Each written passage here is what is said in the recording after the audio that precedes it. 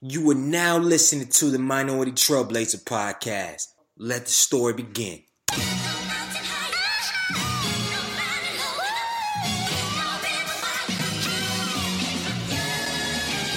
One time for the lovers, 2 times for the ladies, 3 times for the brothers, 4 times for the babies. Do you love her? Do you love her? Do you love her? Do you love her? Do you love her? Do you love her? Do you love her? Do you love her? Do you love her? Do you love her? Do you love her? Do you love her? Do you love her? Do you love her? 1 time for the lovers, 2 times for the ladies, 3 times for the brothers, 4 times for the babies. Do you love her? Do you love her? Do you love her? Do you love her? Do you love her? Do you love her? Do you love her? Do you love her? Do you love her? Do you love her? Do you love her? Do you love her? Do you love her? Do you love her? Do you love her? Do you love her? Brown skin, love her brown skin, love her brown. Brown skin, love her brown skin, love her brown. She my brown skin, love her brown skin, love her brown. She my brown skin, love her brown skin. Hold me down. Welcome to the Minority Trailblazer podcast. I'm your host, Greg E. Hill, the Culture Change Agent. It's season 3. We got like 5 more episodes left. And honestly, I'm thinking I'm fresh right now. I don't know if I'm going to take a hiatus after season 3 ends. I might just roll right into season 4 and keep it chucking. I don't know what I'm feeling. But man, it's Thursday. Back-to-back weeks. We back on the grind. I'm hungry. I'm excited. I hope you had a wonderful weekend. I hope you are ready for a phenomenal podcast. And this is going to be a little change of pace because I know the week before last, we had Dominic Jones share his story, cinematographer out there in Hollywood. In 7 years, went from dreaming about being in film to working with some of the biggest artists in the world, such as Beyonce, Kanye West, Travis Scott, all these guys shooting videos across the world and all this good stuff. Then last week, we had Dr. Steven Alsop, Harvard med student, MIT PhD, who was doing the thing in Boston. He shared his story, his expertise. So we have people that are in their space and that are kind of in their mid-career or early to mid-career. And this, we're going into a different lane. We're going to a young guy, man, past SGA president of Hampton University. Some would call it the real HU, but for my Howard people, don't joke about the call just yet. And he's just sharing his story and what he does with his own YouTube channel, how to make science exciting, or as he would say, how to make science sexy. And side note, all the science teachers be bad. Like, it's crazy. In high school, man, like, I don't know. I remember Miss Webley. If anybody out there that went to Riverside High School, you remember Miss Webley was just so bad. Even though I don't understand, because every day she eat this, like, the big $6 burger from Hardee's with the big goat glass of soda. And I was like, how is she still maintaining all of that? Hold up, this ain't the type of podcast, but dang, Miss Webley. Shout out to Miss Webley. Shout out to all those beautiful science teachers that it's showcasing their beauty and the knowledge of the anatomy to the youth. You can tell us later, I'm off the chain. But today's podcast is going to be exciting. It's going to be very humorous. And it's going to get a chance for us to look at, and I think I've did this in a couple past episodes, but to look at the beginning of a brand, beginning of an idea, and how it's rolled out, how it's communicated, how consistent the artist needs to be, the anxiousness, the worries, but also the confidence of creating something new and unique in the space, but also that fear of, man, what if I put this thing out there and nobody views this thing? Nobody likes it. Nobody subscribes. What happens? Is that an indictment on my worth? Is that an indictment on my potential? Is that an indictment on my creativity? What is an indictment on? And I always try to segue in the podcast with a story, and I think I got one for y'all today. If you follow me via Snapchat, which is at Gregory E. Hill, make sure you follow, or Instagram at Greg E. Hill. I got to do plugs. Then you will see that I go on rants about the power of one. And the power of one simply is, we do in society, man, we get caught up in the views, we get caught up in how rankings and all that stuff. But at the end of the day, all it takes is one person to hear your message. One person to buy your book. One person to watch your video. One person to read your comment. One person to read your status that could change your life forever. We're all sitting here looking for 1 million subscribers, 1 million downloads, sponsorships, blue checks, all that good stuff. But if we just make our focus on being our authentic selves and creating content that we believe can change the culture, I'm telling you, all it takes is one view. If you got 9 views on your video, what if that one view is for that director of that company that's going to call you and bring you out and maybe speak on a panel? Or that maybe that one person that says, man, what they said was powerful. I read this one page in this book and tells the elementary school that they're on the PTSA board, or maybe that they know the principal, but man, you need to bring this guy in and buy 250 books. Or that one person that views our YouTube trailer that has YouTube channel, that has around 35 subscribers and no more than 1,000 views or all the videos on the channel, that says, man, that person has potential. Maybe they can end up on Hollywood someday. Or they tell a casting director, like, have you seen that person? You seen the script? Don't get caught up in the numbers. And definitely do not start because of the numbers.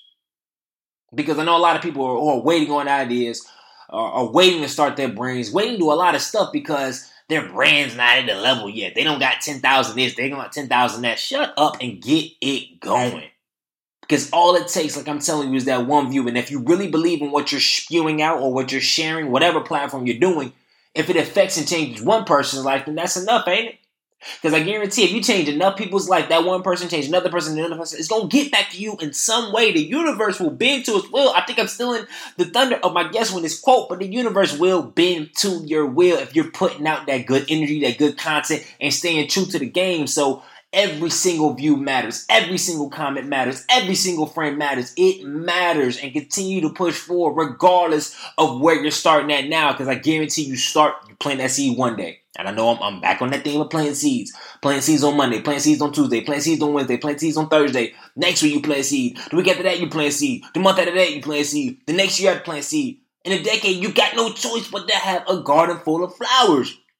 But if you plant 5 seeds back to back to back and then stop because it ain't growing, what's going to happen in a decade?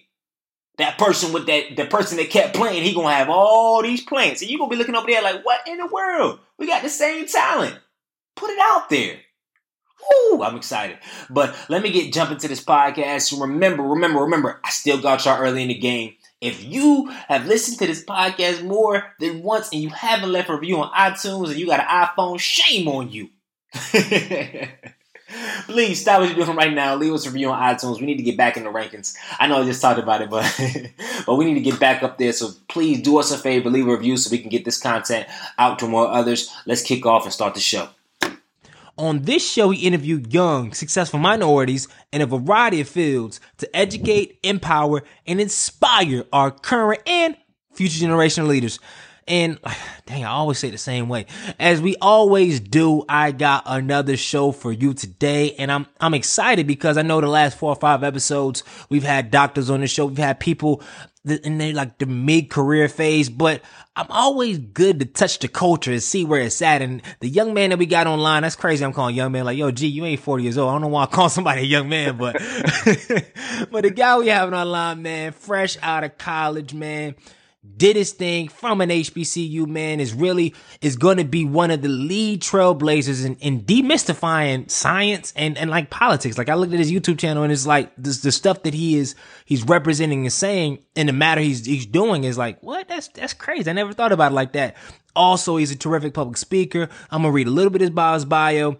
And then we're going to jump right into it. I'm excited, as you can tell. So he is an odd combination of things. I mean, he graduated in May 2016 with the highest GPA in his marine and environmental sciences program, while also serving as a student body president at Hampton University. He is an NOAA and NASA scholarship recipient and a paid public speaker. For 1 year, he also co-hosted a millennial-focused radio segment would discuss topics like STEM and politics in layman's terms, which is definitely needed. After discovering that a research-based career was not for him, he began fusing his love for emphatic communication with science as a science communicator.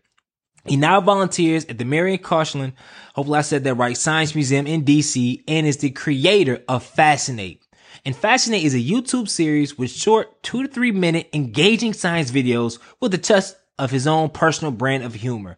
He aspires to create revolutionary programs to augment our current educational system, which is needed. And he believes that radical changes in STEM education are necessary to prepare current students for a rapid changing work environment. So without further ado, I'm excited, I'm pumped, I'm overjoyed to introduce my dog, my brother, Justin Shaifer, to the Minority Trailblazer podcast. Welcome to the show. Hey, what's happening, Greg? Man, that was tough, man. You should do freestyle rap. You do any freestyling? Nah, man. Like I said, I think it was like episode 56. I'm like a OD elite hype man. Like that's all I wanted to be. Like growing up, because I always knew to stay in my lane. And I said, man, I'm probably not going to be a rapper. However, if you give me the verses, the songs, I know what points to kind of get big hype on. I was like, I always imagine me just jumping on the stage, getting the hype, getting the crowd ready for the main event. And it's kind of like, well, I got this show. Like, I'm not the main event, you the main event, my guest the main event. So I just get the world hip and hype to people like you. It's so fitting, man. I feel it. I love the energy. I'm gonna come right back at you with it, man. You leave me with the energy, I follow you with the energy, brother. I got you, man. So as we always do, it's customary, we start the show off with a quote and a story about how you apply that quote to your everyday life. So, Mr. Shaifer, man, take us away. Give us a quote and a story about how you apply it. Dang. I'd say if there was one quote that I live by, it's not something that I've read anywhere else. It's actually something I came up with on my own. Ooh. And it's actually something to do with science communication. It says, the universe bends to the will of the human mind.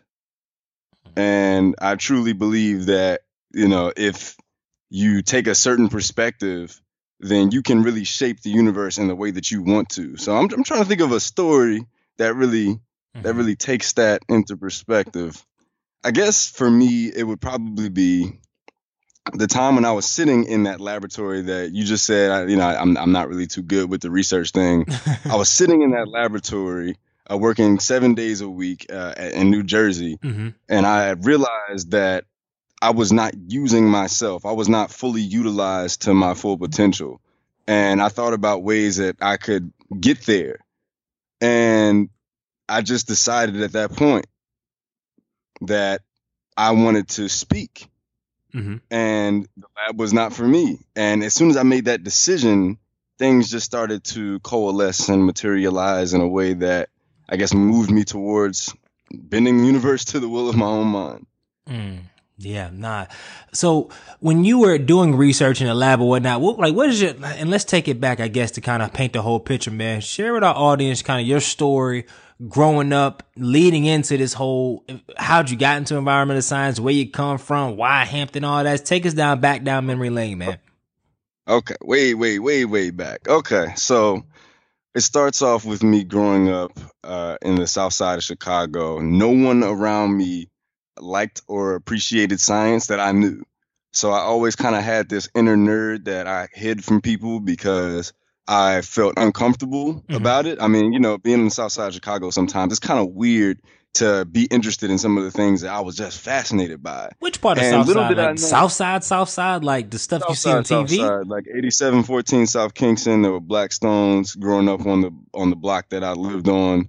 So yeah, I mean, and that was only part of my childhood. I spent another part of my upbringing, I guess my teenage years, in the suburbs. So I'm not going to, completely. I was like, yeah, like. So I came up in that upbringing, in that surrounding, and I found out later on that I have a genetic link to STEM. My grandfather was this engineer who went to Sony in Japan to give them the VCR prototype. Wow. Like he was one of the people that helped to develop that. But I didn't even know that, man. It was like a genetic link that I didn't know about, and I was always interested in science. I didn't understand why. It was crazy. So grew up, man, went to high school. Was a pretty bad kid in high school, honestly. Like the guy that's just always talking in class, getting in trouble, or like doing real bad stuff? Oh, no. Probably more the first one, honestly. Okay. I was more mischievous. Yeah. I was bored in school. I had the whole single mom thing going on, which I don't like to use as an excuse ever. Mm-hmm. But I think that, if I'm looking back, that's part of the reason why I acted out, because there was nobody to put me in my place. Mm-hmm. So, so I found out in high school that I was good at talking and I was good at science. So I'm like, what's the most politically applicable science out there? Because I can lead people, I can rally people, and I like the science. Mm-hmm. And I thought about it. I'm like, okay, climate change is going on. You got all these other problems with sustainability going on. Okay, maybe environmental science is the way to go for that. And so that's kind of why I picked that major. And then, fast forward through that, and I ended up like tricking people into thinking I'm likable enough to be elected student body president of Hampton. So I'm like the only science, like hard science major that's like has a position of student government association president. It's kind of a weird combo.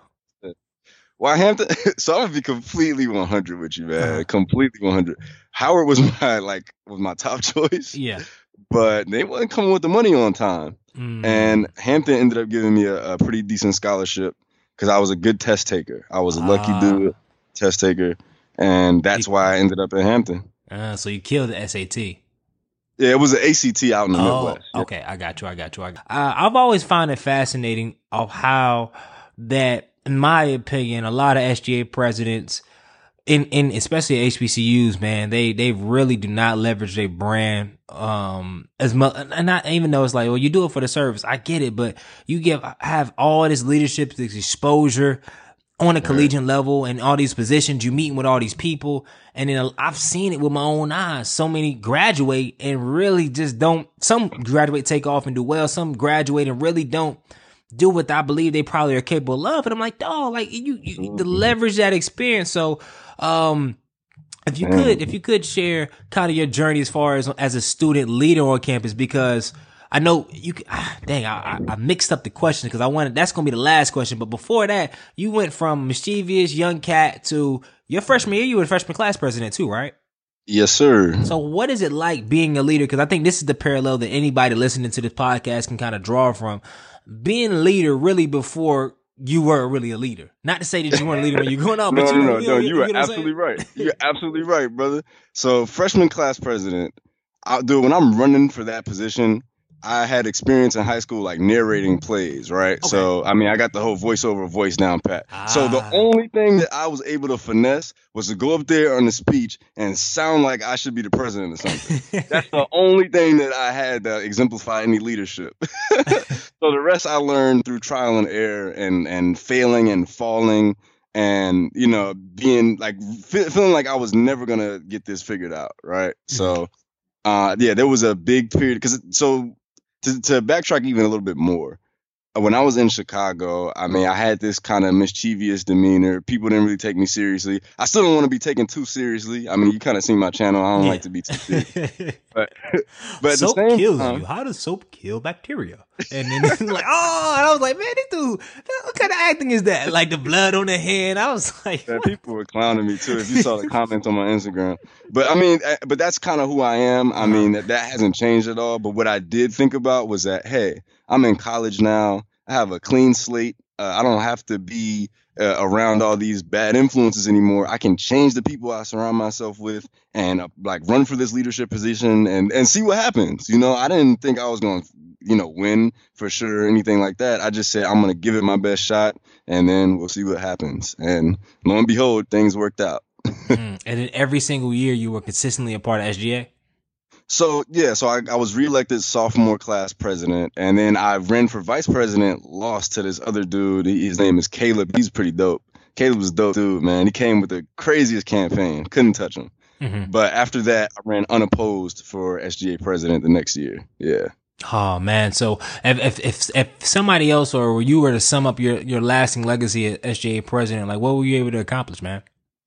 So we were able to bring some technology changes onto campus. I remember we got some charging stations, some LCD screens up. We had a whole report given to administration about what the students felt was behind in terms of technology, and they've used that to bring things on campus like the shuttles and stuff like that. But that's the tangible stuff. Yeah. I mean, people are going to forget about that. People are going to forget my name. People are going to forget what I did there. But, the thing that I think is even more important than that is that, I've found those right people that were that had potential to be leaders, and I selected them and I pulled them up and I pushed them and I made them the leaders of today at Hampton University's campus. So I'm much more proud of that, honestly, because I feel like that's what people are going to continue to benefit from even after the charging stations and EV breaks down and all that stuff. Yep. And this is going to be a very hard on the spot question.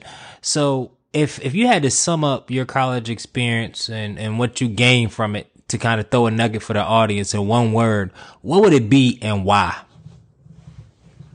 Perspective. Dig deep. Perspective. I say that because, man, I experienced. Dang, and I'm kind of using a whole bunch of other adjectives here now. No, you're good. You're good. Explain. That's the thing. You explain it. You can explain however you want. Yeah, so I gained perspective because I experienced so much discomfort in college, man. Like I pushed myself all out of types of all of my comfort zones. I'm the least dancingest dude you ever seen, bro. But I was up there on the stage dancing in college. I got in front of people and spoke. I got in front of people that were older than me that were judging me and spoke. Got in front of crowds of like 1,000 and more and spoke. And I went away. I moved away from Chicago. I think that's one of the biggest things. Like a lot of people, and you know, this isn't the case for everybody, but a lot of people they stay in their surroundings and they become stagnant because of that. And I think moving away from Chicago for me was one of the best things I could have done. It gave me a different perspective on how Black people were.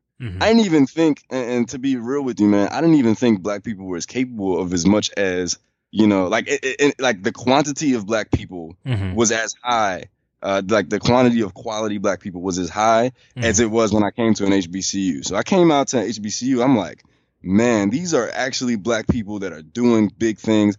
I have no excuse. I can't use this single parent crutch anymore. I need to come out because my perspective changed and really push myself, because it's really about how lazy I've been in high school and how you know, goofy I was and how I didn't take anything seriously. So perspective, man. Nah, that's huge. And I guess what would you say was the most not comfortable part of your collegiate experience? Man, it would have to be freshman year. So man, this one was really uncomfortable. So there was a pool party that I was responsible for throwing.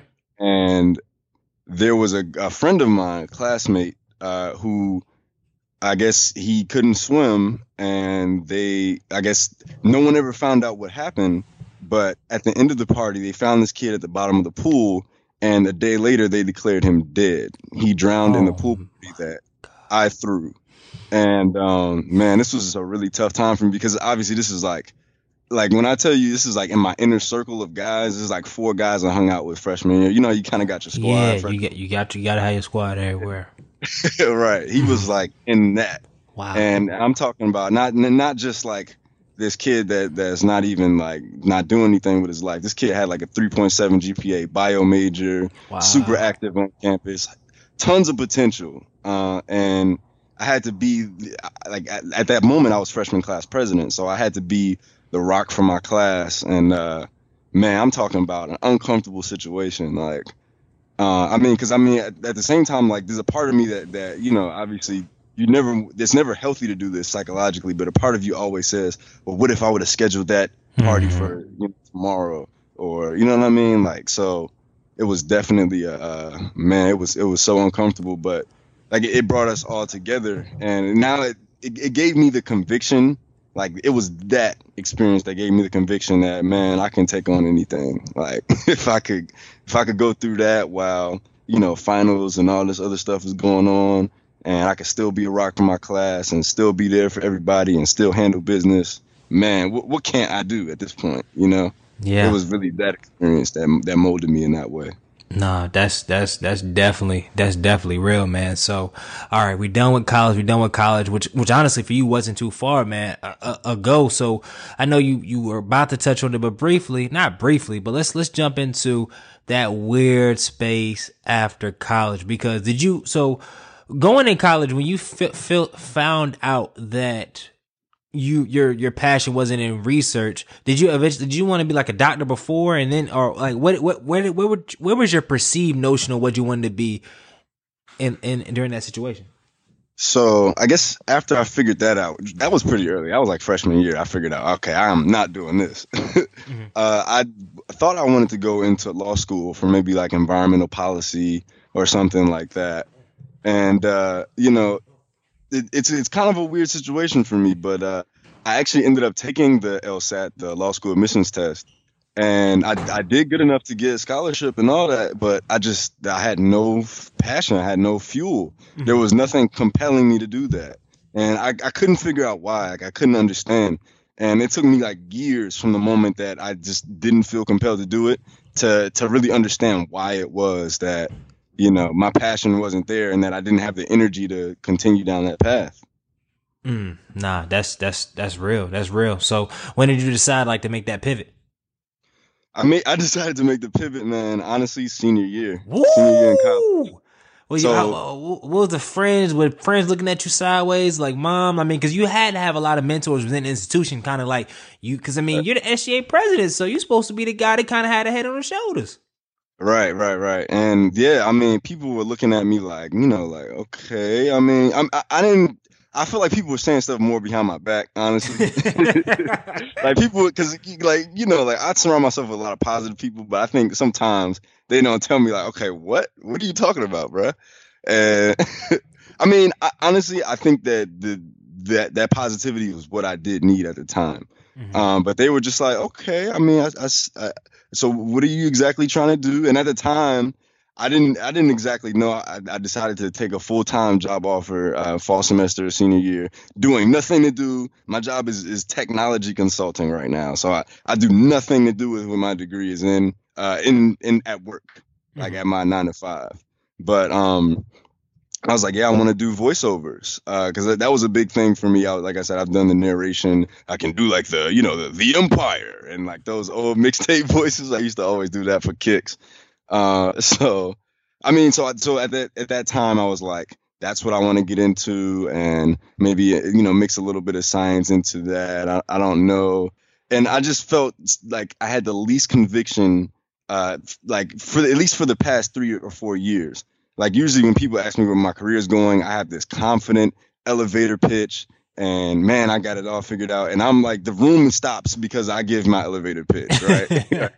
But you know, like, that had completely turned around my senior year because I like did this introspection and soul searching. I'm like, man, what do I really want for myself? Like, is this traditional career path what I really want for myself, or any traditional career paths what I really want for myself?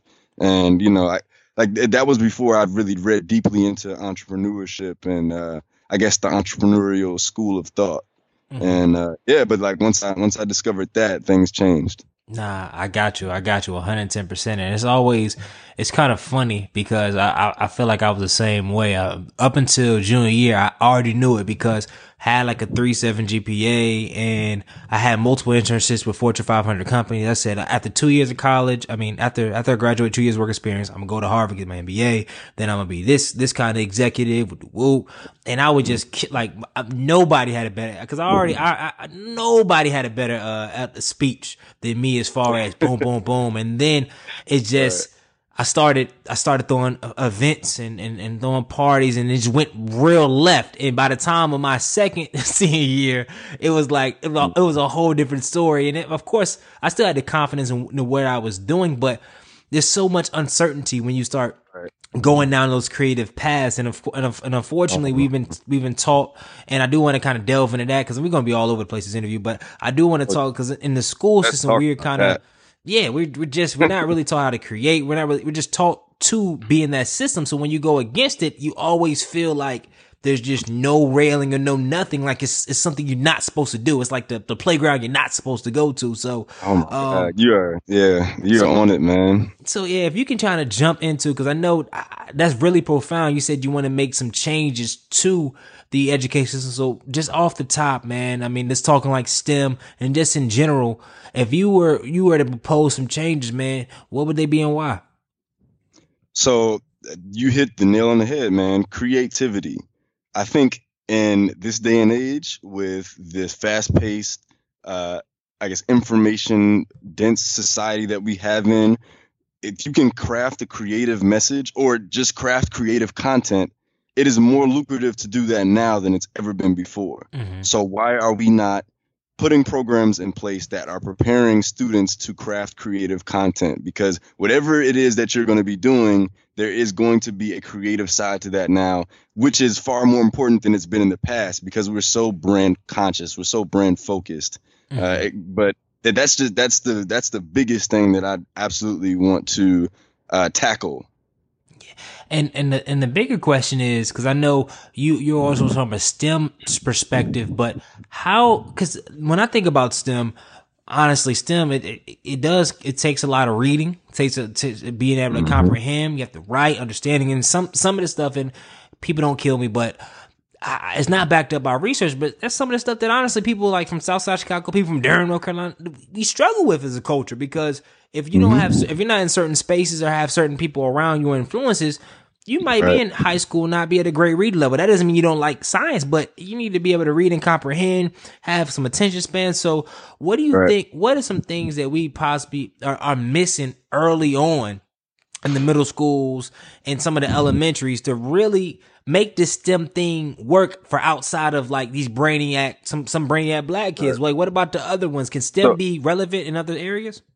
I mean, absolutely. I think that some of the most creative people aren't necessarily those like in the lab, math geek types of folks. And those are the people that can add the most value to science, because they can tell people how science is relevant to the rest of society. But what I'll say is, like, and even in a bigger picture thing, I'd say that there's like this cultural attitude of, I guess, distaste toward STEM fields in the African American community. Even I'll even give you an example from when I did the radio show. So people would ask me frequently what I did, and I would just say, like what you said in the intro, I'm a marine and environmental science major, and they're like, oh, whoa, you're a marine and environmental, whatever. And it's like, and like that's the response that I'd get frequently, is like, I don't want to pronounce entirely what you do. Because science and all that is too hard. It's only for a certain type of person. And I think that that attitude at that base level needs to shift. And it's going to take people that are looking like you and me, that are in the fields, that are showing people ways that they can do it. Without, like, you don't have to be a pasty, untanned person in a lab coat with glasses that are, like super thick, and, to be a STEM nerd. Like, there's another way to look at being a STEM nerd. And even, I mean, and like, this is something I want to be tackling in my season 2. I think that, being in STEM can have some kind of sex appeal to it if somebody takes the right perspective. So, there's absolutely, I think there needs to be a shift in and we're going back to this word, the perspective that people take on STEM, in order for it to start changing in the big picture way that I think it should. No, you hit on the head, because even when I proposed the question, my perspective of STEM is still really soaked in, man. You have to be, because I consider myself a pretty smart dude, but when any chemistry, science, my brain doesn't even try. Even though I got B's and A's in high school in it, it just seems so like out there and astronomical. And I'm like, man, I don't even want to touch that. And it's a wide view around it. So I think with people like yourself, this kind of breaking it down to a simple way is the small steps into kind of making it big. And as we segue into that present day, tell us about Fascinate Side, man. What allowed you, what spurred you to kind of start it? And then I got some more questions along the way around that brain. Okay. Well, yeah, man. It started I think this one started in a really weak place. I think I was in I think it was honestly a very depressing time. Right after college, like I said, I didn't know like exactly what I wanted to do. Oh, so you didn't have a job before, so you didn't jump. So I had a job set up, but it was about 2 months after I graduated. So there was like a time for 2 months where I'm just kind of sitting there not knowing exactly what my next move was going to be. But I did something very, very important during that time period that I think, and I've suggested this to other people, and they found, moderate to high levels of success with it. And I'll say it for the sake of the listenership. So what I did was, in that 2 month period, I was still on the college campus. No, not on the college campus, living like right off of campus and in an apartment complex. I turned off all of my social media, deactivated everything, disconnecting myself from pretty much everybody. So I had like no input, no outside input. And I just did this thing where I just gravitated whatever I moved towards naturally without having anyone telling me what I should be doing. That's what I just directed my attention towards for 2 months. And what do you know? It ended up being, well, science and technology based videos. So over and over again, I kept finding myself multimedia, science, technology, multimedia, science, technology. And for 2 months, this is what I did when no one was telling me what I should be doing. So I'm like, okay, this is what I want. This is what I care about. And this is what I want to do. So I started teaching myself. This is a term of endearment I use. I call it YouTube University. Because I taught myself graphic design, Photoshop, video editing, how to use a teleprompter, read from a teleprompter correctly. All of this because I wanted to get content out. I wanted to talk about science in a way that was like not just some bootleg stuff, because I mean, like a lot of times, I don't know, you'll see people and this is and I know sometimes people can't help with the hardware they have. And I mean, like I assembled some cheap stuff. I on YouTube I found cheap ways to put together a semi-professional looking setup. Got a finesse. But yeah, it was finessing, man. It was honestly a lot of finesse. And so I started. I'm like a self-running operation. I write my own scripts. I record myself from a teleprompter, and I edit all of my own videos. I edit all of my own graphics. I create some of the graphics. I shoot all the B-roll, all that. And I know it's a really efficient start. I mean, it's a really inefficient start. I mean, obviously, you want more people to be doing this to get your output higher, but. I mean, you know how it is, man. When you're starting off, it's really just me and my passion right now, and it's already taking some steam. I mean, I've gotten some pretty cool speaking engagements off of it, and I can talk about those too a little bit later if you want. Yeah, we definitely gonna jump into that, and I want to stay around in the Fascinate side lane quick because. One question I want to have, I wanted to ask is how do you plan on staying consistent with your content output? Because I know there's a lot of people out there that are listening that they have projects that they started on and they had a little, started having a little buzz and the creative juice was flowing. And then they hit a low where it's around like, dang man, or my viewership's not going up. And sometimes my viewership's going down, or if I'm selling a product, I'm selling product and some now is not selling. And they hit this thing. And I feel like a lot of times they have no clear plan on that consistent part. Cause it's easy to get started. It's hard to get started, but what is your plans on staying consistent to your baby, man?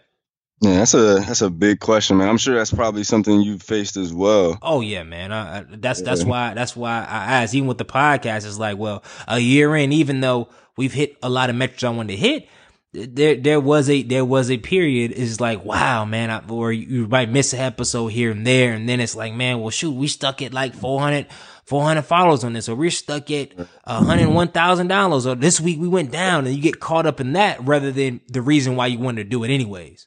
Right. And I mean, I think you kind of hit on it right there. I mean, for me, and this is even bigger, honestly, I struggled with that at first too, the consistency, because I think, I was, like I said, I was in that kind of STEM academia way of thinking about things, like you have a syllabus or a rubric and you have to consistently hit those metrics every time and make sure that you get the grade you want. Like that's the way that I learned how to perform.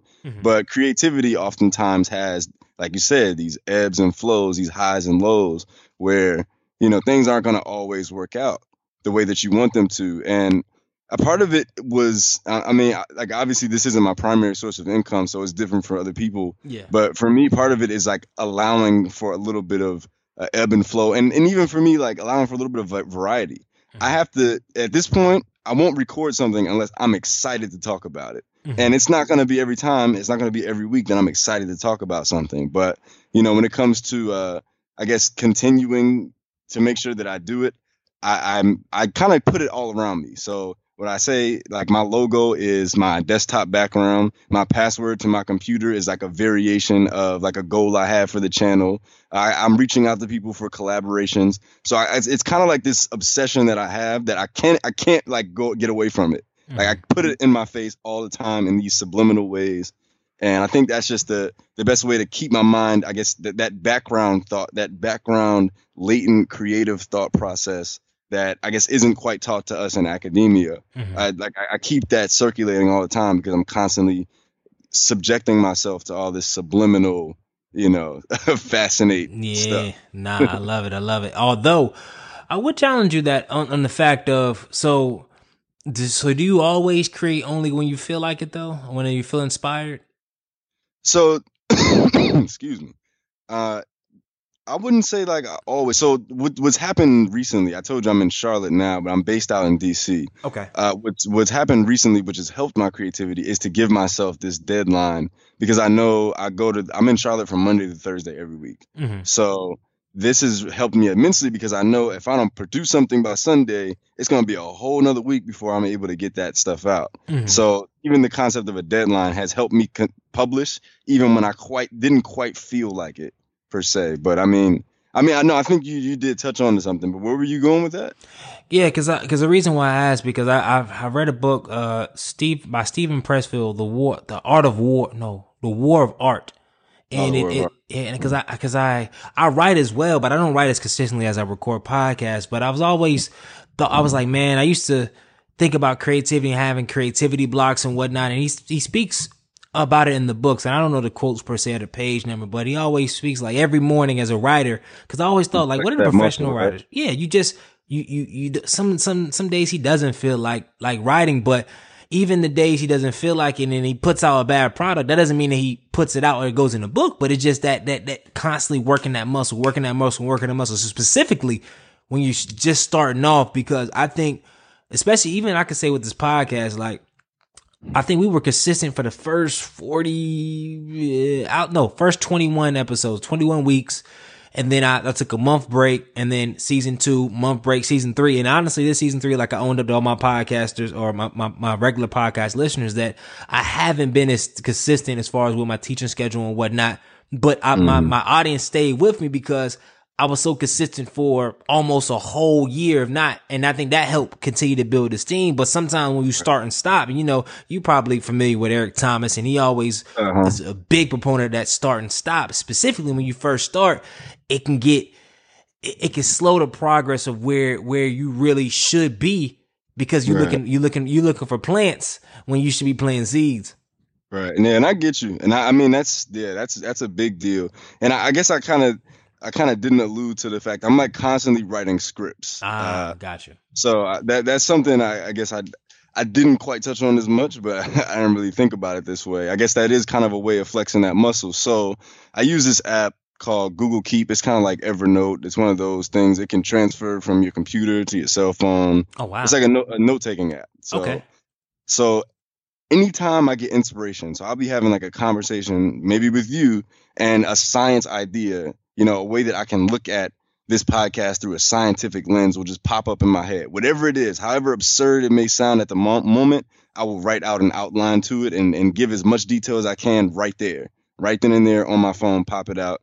And then that's like a draft. And so I have like hundreds of these, man, because I'm writing something. I'd say I'll crank out at least like 4 of these a week. And these are drafts.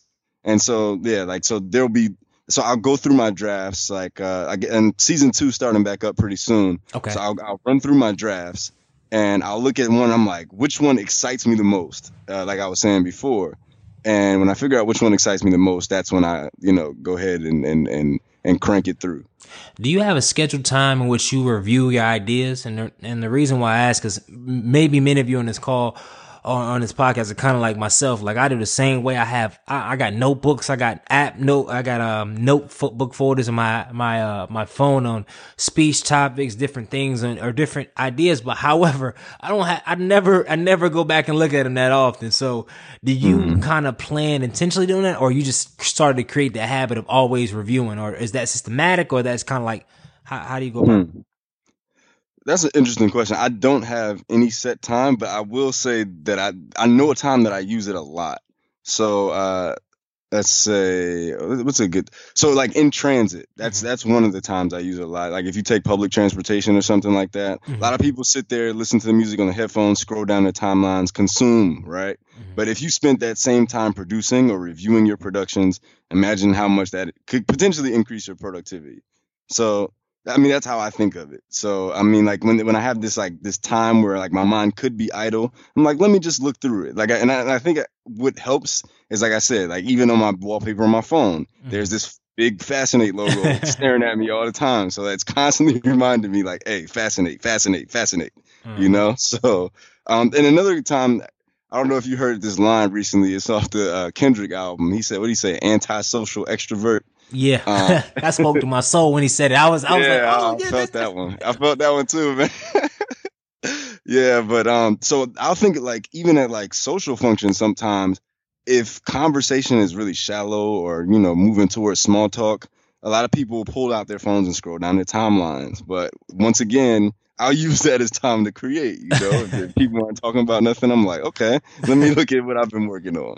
You know what I mean? So it goes back to that obsessive nature that I at least have been trying to ingrain in myself, but it's absolutely not scheduled. I'm not too good with like scheduled regiments. I'm probably different from a lot of people in that sense. But like my brain craves variety yeah. all the time. And so it helps, I think, like with creativity, but with consistency, it's definitely one of my weak points if I do it in a very structured or regimented way. Yeah, everybody's brain is definitely different, and I know you were about to go there, but I want to go and open that door.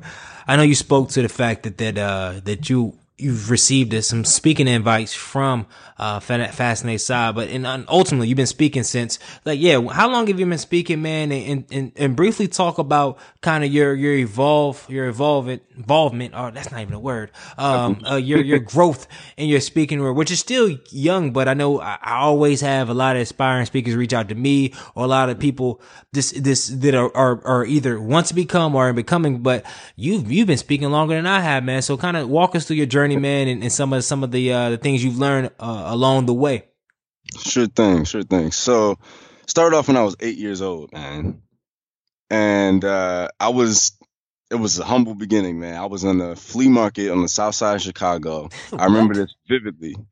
Yeah, it was You selling bean pies, man?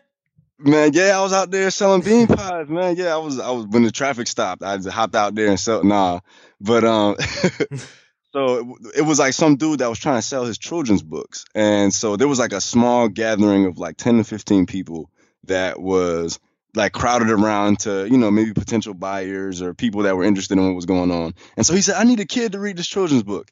And my grandmother, man, she was like the light in my upbringing, and sometimes she was the darkness. 'Cause she was Grandma's like, always the light and the dark. Give me that switch. Like, what? I'm not going to no tree. You better go. Like, no, I ain't doing that. You my half grandma anyways. You ain't speaking me. But that's neither here nor there. It's like half grandmas want to right. go hard. Like, you ain't even my full Yeah. grandma.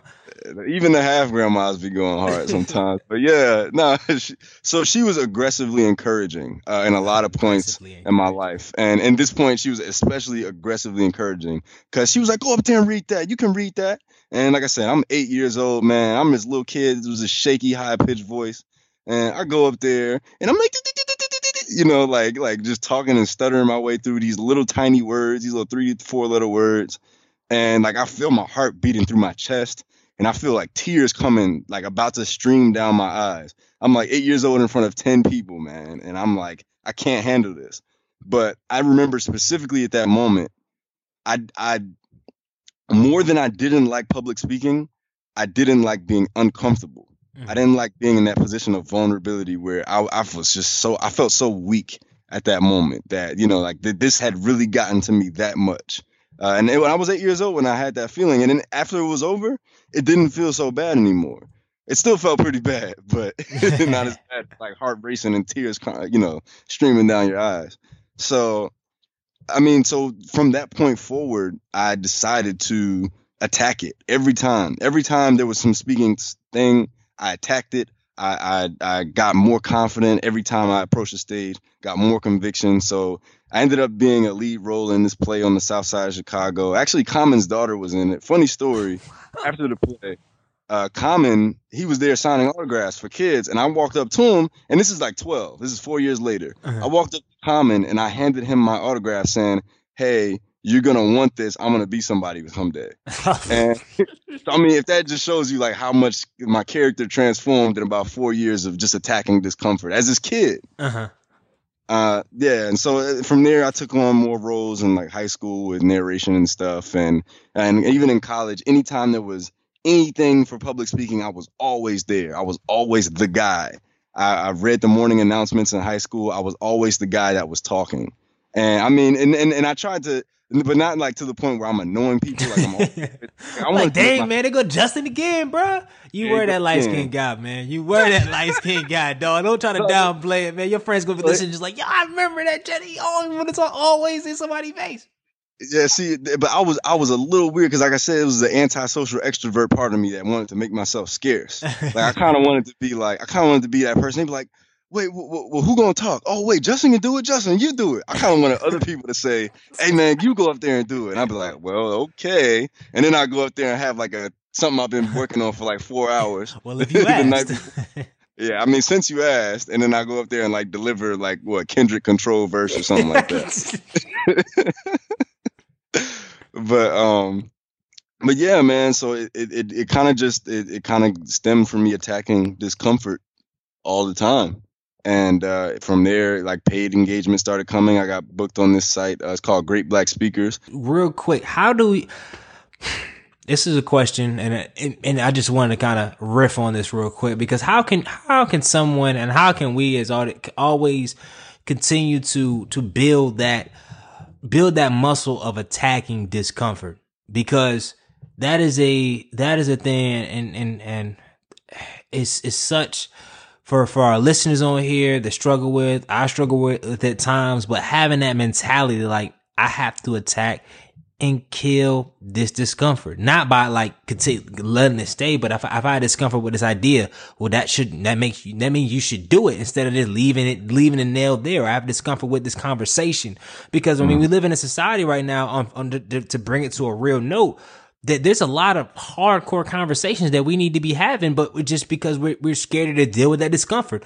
Black community and mental illness, Black community and homosexuality, Black community in the Black church. I mean, it's so many things that we don't have, and I'm writing about this in my blog post. I had to plug that real quick, but it's like, yo, like 75, because let's think about it, right? 80% of our conversations for the most part, and this may be me overestimating our fluff kind of conversations, because like, okay, we're kind of programmed. Hey, good morning. Hey, how's your day going? Oh, my day's going good. How was your week going? Oh, my week was good.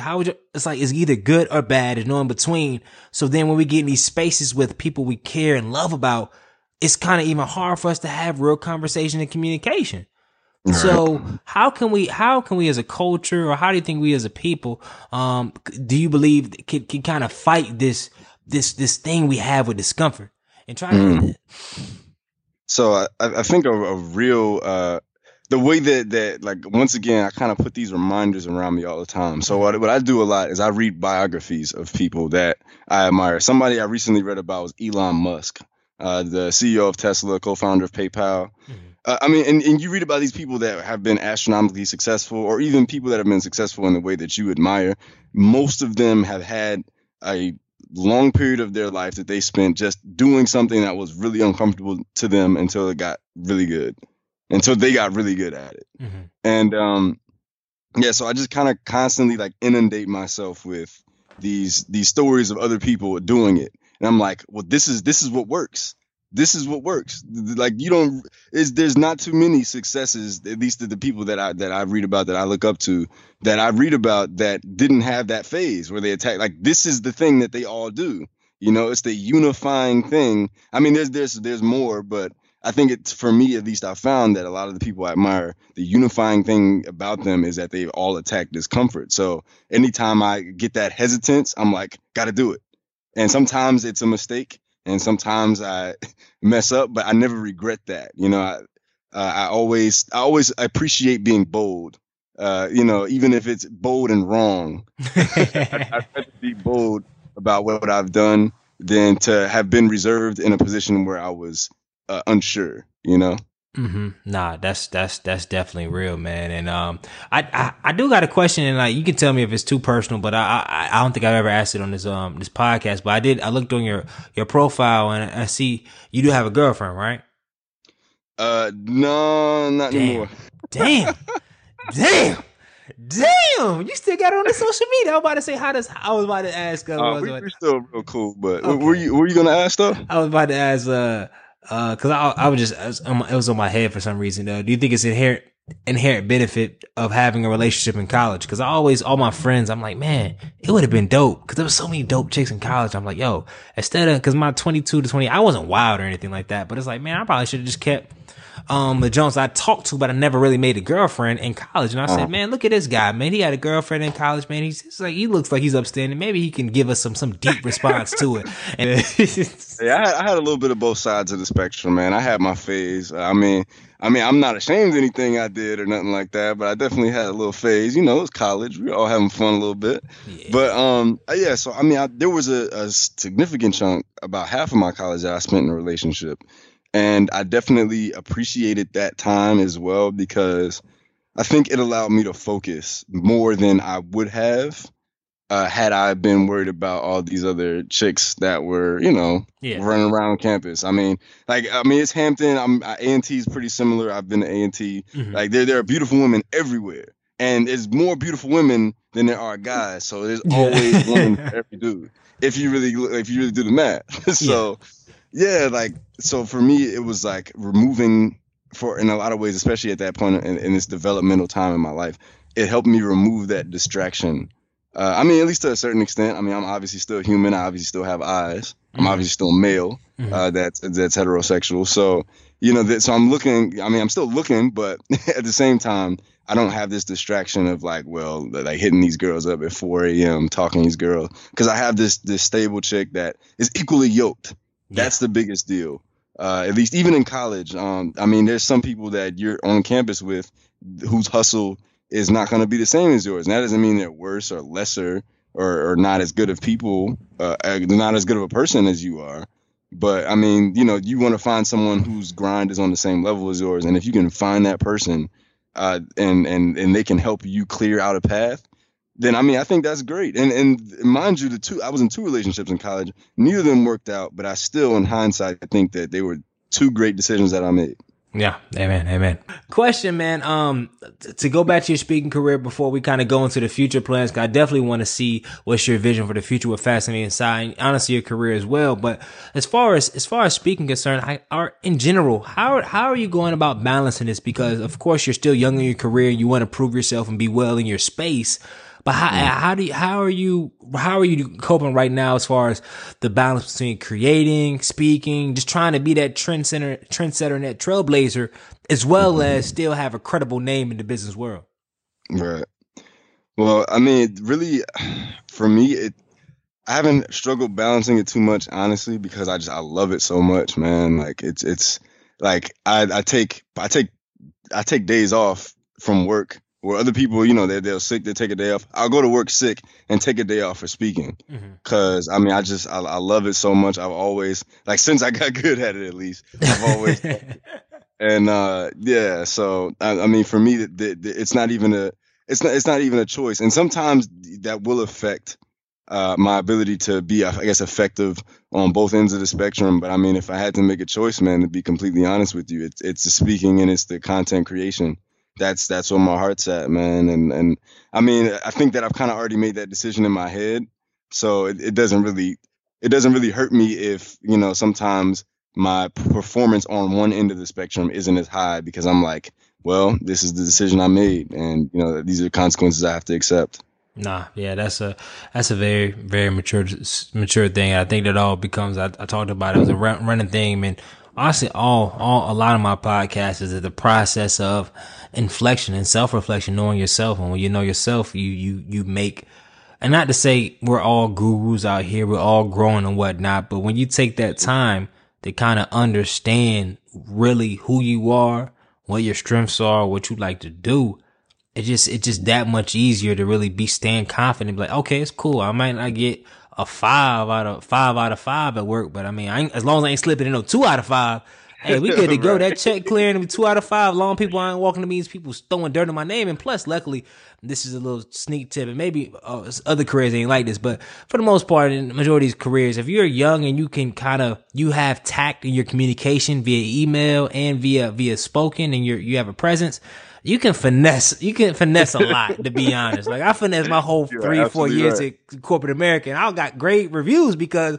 I was prepared in my meetings. I showed up and everything. I wasn't always, don't incriminate yourself, hey, but I wasn't always doing what I needed to do on the clock. But it's when the time came to show up and perform, that boy G Hill, my presentation was off the chain, boy. They're like, what y'all doing over in that finance department? I was like, hey, this is, so that's kind of the gift of a gift of gab. And putting stuff together that you just know how to spin. I did work, but yeah. We'll get on that. But man, like, so what's the future like, man, for you and your career? Because luckily you just starting, really, for the most part, man, this whole new era, man. So what do you think, man, the future holds for you in the next couple years? Or let's be direct. In 2017, man, speaking, and as far as Fascinating Side right now.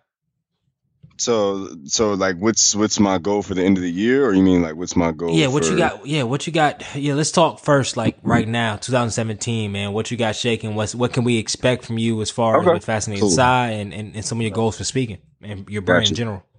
Gotcha. So next week I'm speaking at the Smithsonian in DC. It's for a pretty big conference. I'm like the youngest dude on the panel. It's about passing the torch of science literacy to the next generation. And so I guess I'm like the next generation. But yeah, so that's one thing I'm doing. I'm speaking at the University of Maryland. I just spoke at my high school's career day as a keynote speaker. And all these other alumni, like 30-something years old, like, who is this dude, man? He don't know nothing. And I went up there and I was a keynote speaker. It was kind of crazy. But but no, so but as far as goals though, other things that I haven't done yet that I actually want to do, I definitely want to do a TED Talk this year, and I haven't quite figured out the entire process of, like, I guess how to get that under my belt, but I definitely want to do one this year, and also I want to get another season out of Fascinate. I want to do some collabs with bigger content creators to build that subscriber base. I mean, you kind of know how that works in the content creation space. And to give you a specific tangible goal, I want to get 15K subscribers on YouTube. I'm not anywhere close to that now, but I think with effort, diligence, and just being in the right place at the right time, I can get there. Yeah, nah, that's woo. You got a long climb, boy. You got a long climb, but it can definitely be done if it's done tactfully. And at the end of the day, like, I think you said it earlier in the podcast, and it's the essence of what I was talking to with a friend of mine today. If you create good content and you do your due diligence as far as putting it out, even if it's not this year or next year, whenever, it will get to where it needs to go. For the most part, of course, Gary Vee and all the social media experts, they will. There's more levels to that. But I think today we're in a premium of good content. Like, there's so much bad content getting put out so much that good content, like Kendrick Lamar's album. Kendrick Lamar ain't had an album in 2 years. He put it out. This is like, it's quality stuff. And it makes him even look even better when everybody else is so watered down and so regular. Yeah, so, that's such a big deal, man. And now you kind of reminded me of something else that I wanted to touch on. Because in this information age, I kind of talked about it a little earlier. We have like this saturation of information, right? We have all this content, like you said. We have all this good and bad stuff out there. But a lot of times, what I fail to find in my research for putting together material for this channel is truth. There's so much there's so much misinformation out there, and a lot of times I think even the people that are younger than us don't know how to sift through misinformation, and they equate virality or the popularity of a tweet or a Facebook post to truth, and that's when it becomes extremely problematic. So what I want Fascinate to become is bigger than this like multimedia entertaining channel. I want to become a pillar for truth in a place where it's difficult to find it. And I want to be easy to find. I want to be truth that's easy to find for people. And, that could be information about your health. That could be information about, your life, your death, maybe something that you never knew was hurting you or harming you, or even something that's coming up that's going to blow your mind. I want it to all be true. And, a lot of times in the science field, especially, like, people will say you need some gray hair before people believe what you're talking about. But you best believe I put my citations at the bottom left of every statement I make for Fascinate, because I do my research because I want to be truth. I want to stand for that. I love that. And I think two things. The key thing with science, and I think it aligns directly with truth, is science makes you ask the question why. It makes you ask that question why. And I think approaching, and that's a question a lot of us inside we don't ask anymore. And then I think sometimes that goes to our upbringing, because certain households, I'm gonna speak my black household, you say something, it's like, oh, why mom? Because I asked you. And it's like, it might sound small and short, like, oh, it's cool, be respect and be in your place. But I think that kind of hurts us as we get older, because we had that mindset. It's like, well, if you, you're raised in a and raised in some families where they don't answer why. You don't need to know, blah, blah, blah. But I think that's a shortcut. But also, how do you plan on dealing with the challenge? Because, in your field in science, I mean, academia is kind of like the key. And so when you're in this space where, I mean, people, PhDs, all this other stuff, how do you plan on continuing to provide like the most current, accurate information? Or do you plan on one day going into like in the PhD field? Like, how do you plan on to battle that? That's a great question, man. And I think that it would be difficult for me to address that if I didn't think of myself as being in like a niche, right? Because I find myself, like, I have a bachelor's degree in science. So I know science good enough to where I can explore it at the surface level. And also I know what most people kind of know, like the general public knows, like, because I don't have such a deep degree, like a specialized degree, that I've lost my bearings as to what the general population can understand. So I can still communicate science effectively with just this bachelor's degree. Now, you're right, though, in terms of like expertise on the latest knowledge, I will absolutely not have that. And what I ultimately want to do is collaborate with those folks, because I'm not gonna become one of those people. I can't become an expert in all the science that I want to tell the public about. So I think the most efficient way to do that is to build these connections. And I'm kind of like a nerd whisperer, man. I'm kind of like an introvert whisperer in a lot of ways. Like, I tend to have a pretty good connection with these, these more laboratory types, like the nerdy types that don't really, that are antisocial. I tend to connect with them pretty well. So I've already started forming those relationships, and hopefully, collaborations between the folks with PhDs will keep me as accurate and as modern as possible.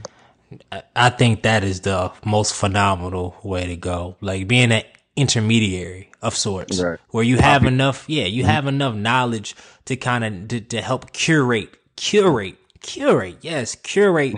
I mean, of course, some stuff you can go on yourself, but the stuff that you want, you can curate it in a fashion where you can make that guy that's PhD and really doesn't talk. You can make his research, his studies, his stuff relevant, because you speak that language and you put him in the space to shine. Kind of like with this podcast. I knew at the end of the day, my brand alone, being that I'm not a celebrity, I don't live in Hollywood. I'm funny, but I'm not a comedian of any sort. So I'm not doing like making videos that go viral and whatnot. I said one thing that can help enlarge the podcast and just enlarge the conversation is to bring people that in their spaces are way, way, way, way deeper than me, and me just be an intermediary to those conversations. That's it. Right. Like, yeah, I think it's brilliant too. It's brilliant. It's worked very well for you, brother.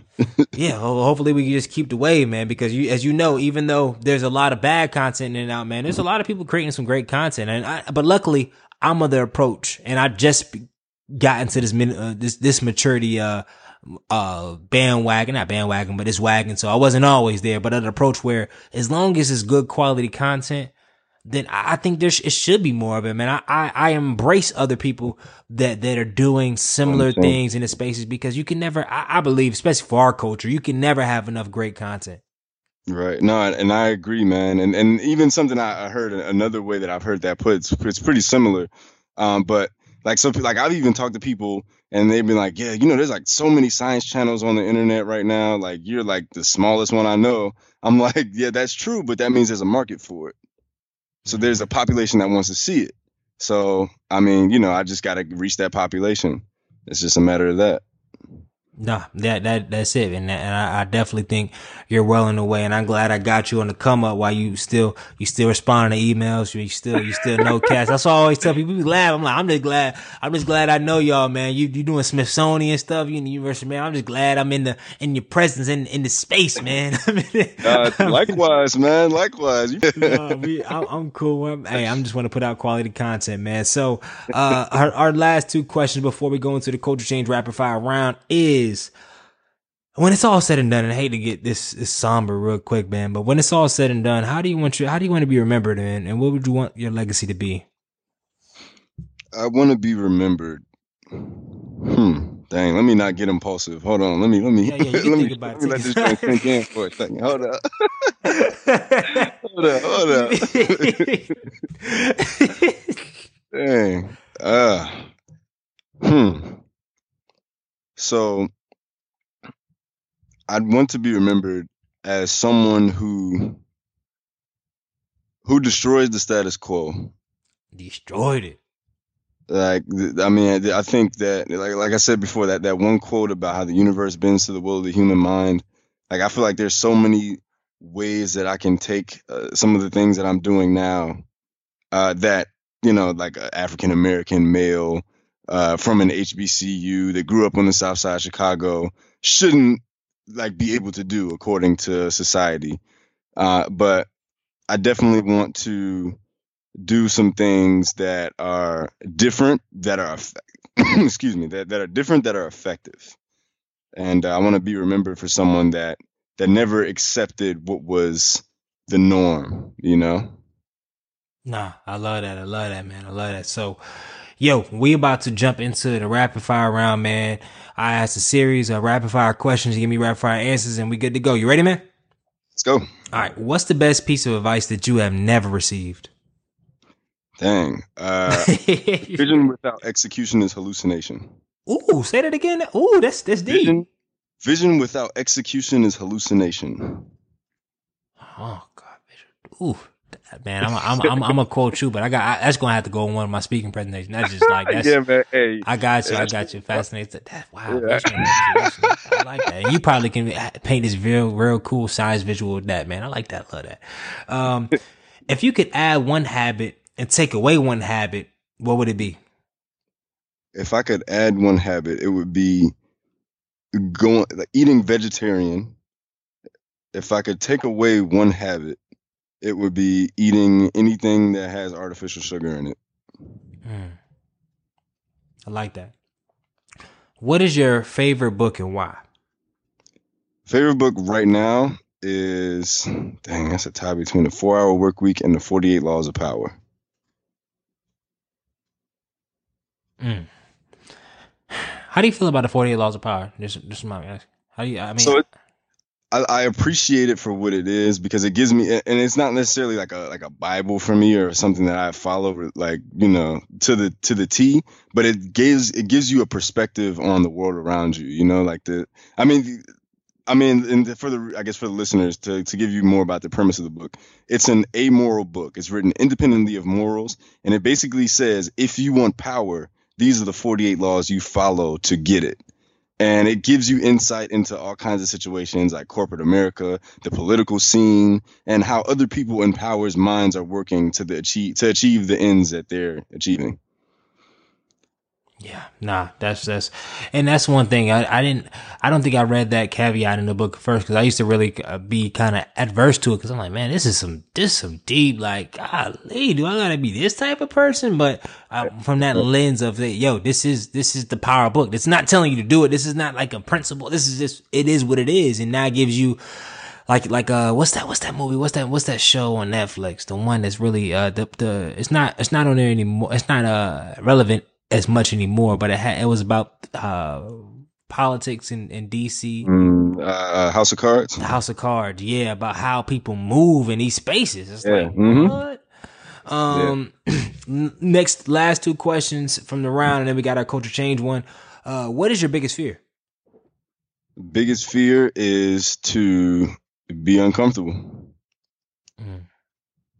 I rock with it. And then, if you were the president of the United States, what is the first thing you would do? Dang, that's actually really, really tough. I would put more money into education though. But not like but that's like really shallow though. Like I want to put more money into certain educational programs. This joint ain't no joke, man, because I'll be like trying to go further, but bro, what you gonna do? I will put more money in educational programs. What? I like it. I mean, that's, but why though? Like, what in what spaces? Because that's one thing I have. This is off the top, but in what spaces? Because I've realized working in the educational system, we say that, but when you have some of these policymakers that really don't know where to put it, and then you put it in places where the spend is inefficient, it's kind of like, where do you go? So is that really solving the problem, or? Yeah. It's like throwing money at those like feed the poor organizations, and you don't really know exactly where it's going, right? I would say there would be more geared towards, I guess, future oriented educational stuff. So that's like artificial intelligence, training people on things that at least like putting people in this kind of flexible training environment where, because like, I mean, right now you go in as a freshman in college, you learn something about technology and it's obsolete by the time you graduate. And, we have to be making programs that are cognizant of those changes, that are even more focused on immersion, like virtual reality simulations, things like that. That's what I want to throw money into. That's what I want. That's how I want our children to learn. It's more efficient. And even from a biological perspective, the human brain learns better in immersion, when we're doing something, when we're put in a situation.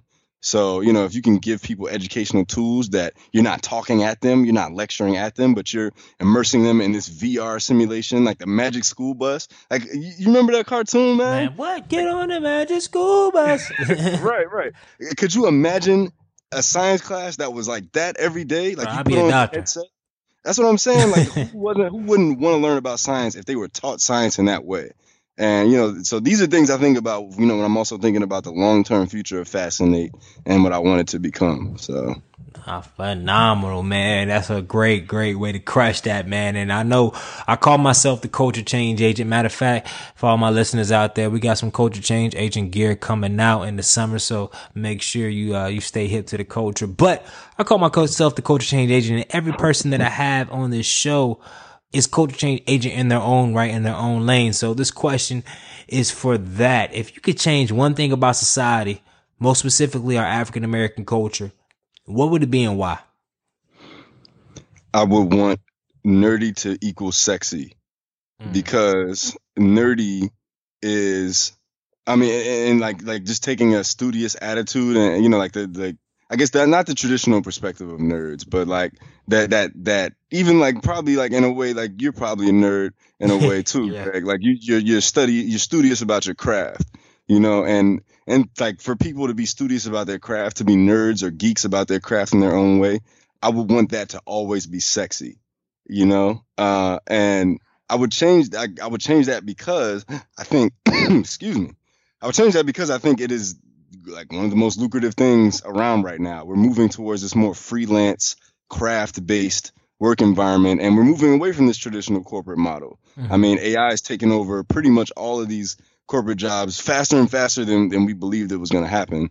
So, if people had this skill and it was perceived as attractive by society, that'll make more people want to have the skill, especially in the Black community, where, I think not enough of us have that desire to work on our craft. But that's shifting. I think that paradigm is shifting a lot. A lot of us are at least in the HBCU scene, I've seen, are trying to get on this entrepreneurial and craft-based wave.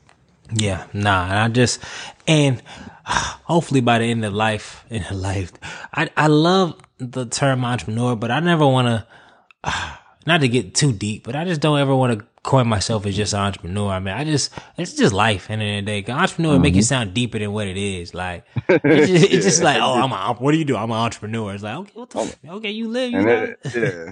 And it's and everybody uses that nowadays. Yeah. That's why I don't put that nowhere, man. Cause I see everybody's an entrepreneur. Yeah, You sell weave. You do hair.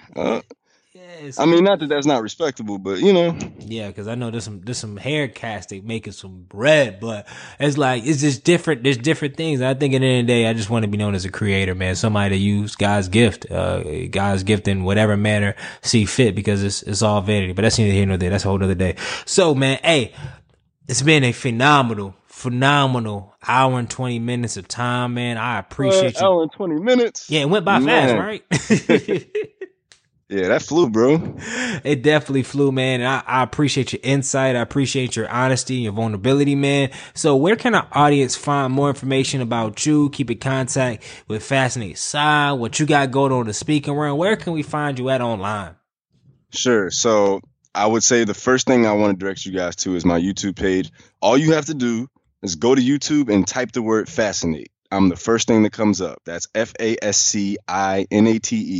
I'm the very first thing at the top of the search on YouTube. And my Instagram and all my other social media is at Grind Earn Repeat. That's at GrindEarnRepeat. Love it, man. So from the bottom of my heart, from Minority Trailblazing Nation's heart, man, we got to say thank you for your time, bro. Thank you, man. I really, really appreciate this opportunity, man. And you're doing some awesome work, man. Keep it up. Please.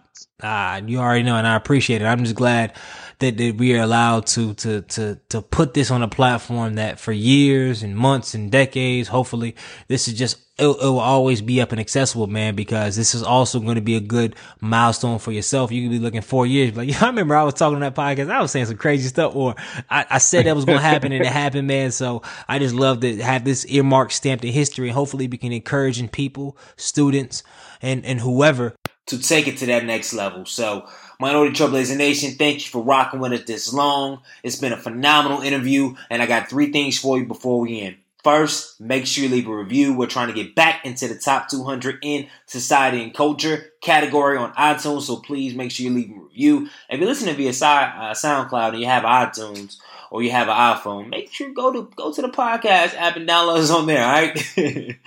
Next, make sure you share it with a friend. If you like the episode, make sure you share it, all right? And last but certainly not least, 4 words for you. Change the freaking culture. Good night.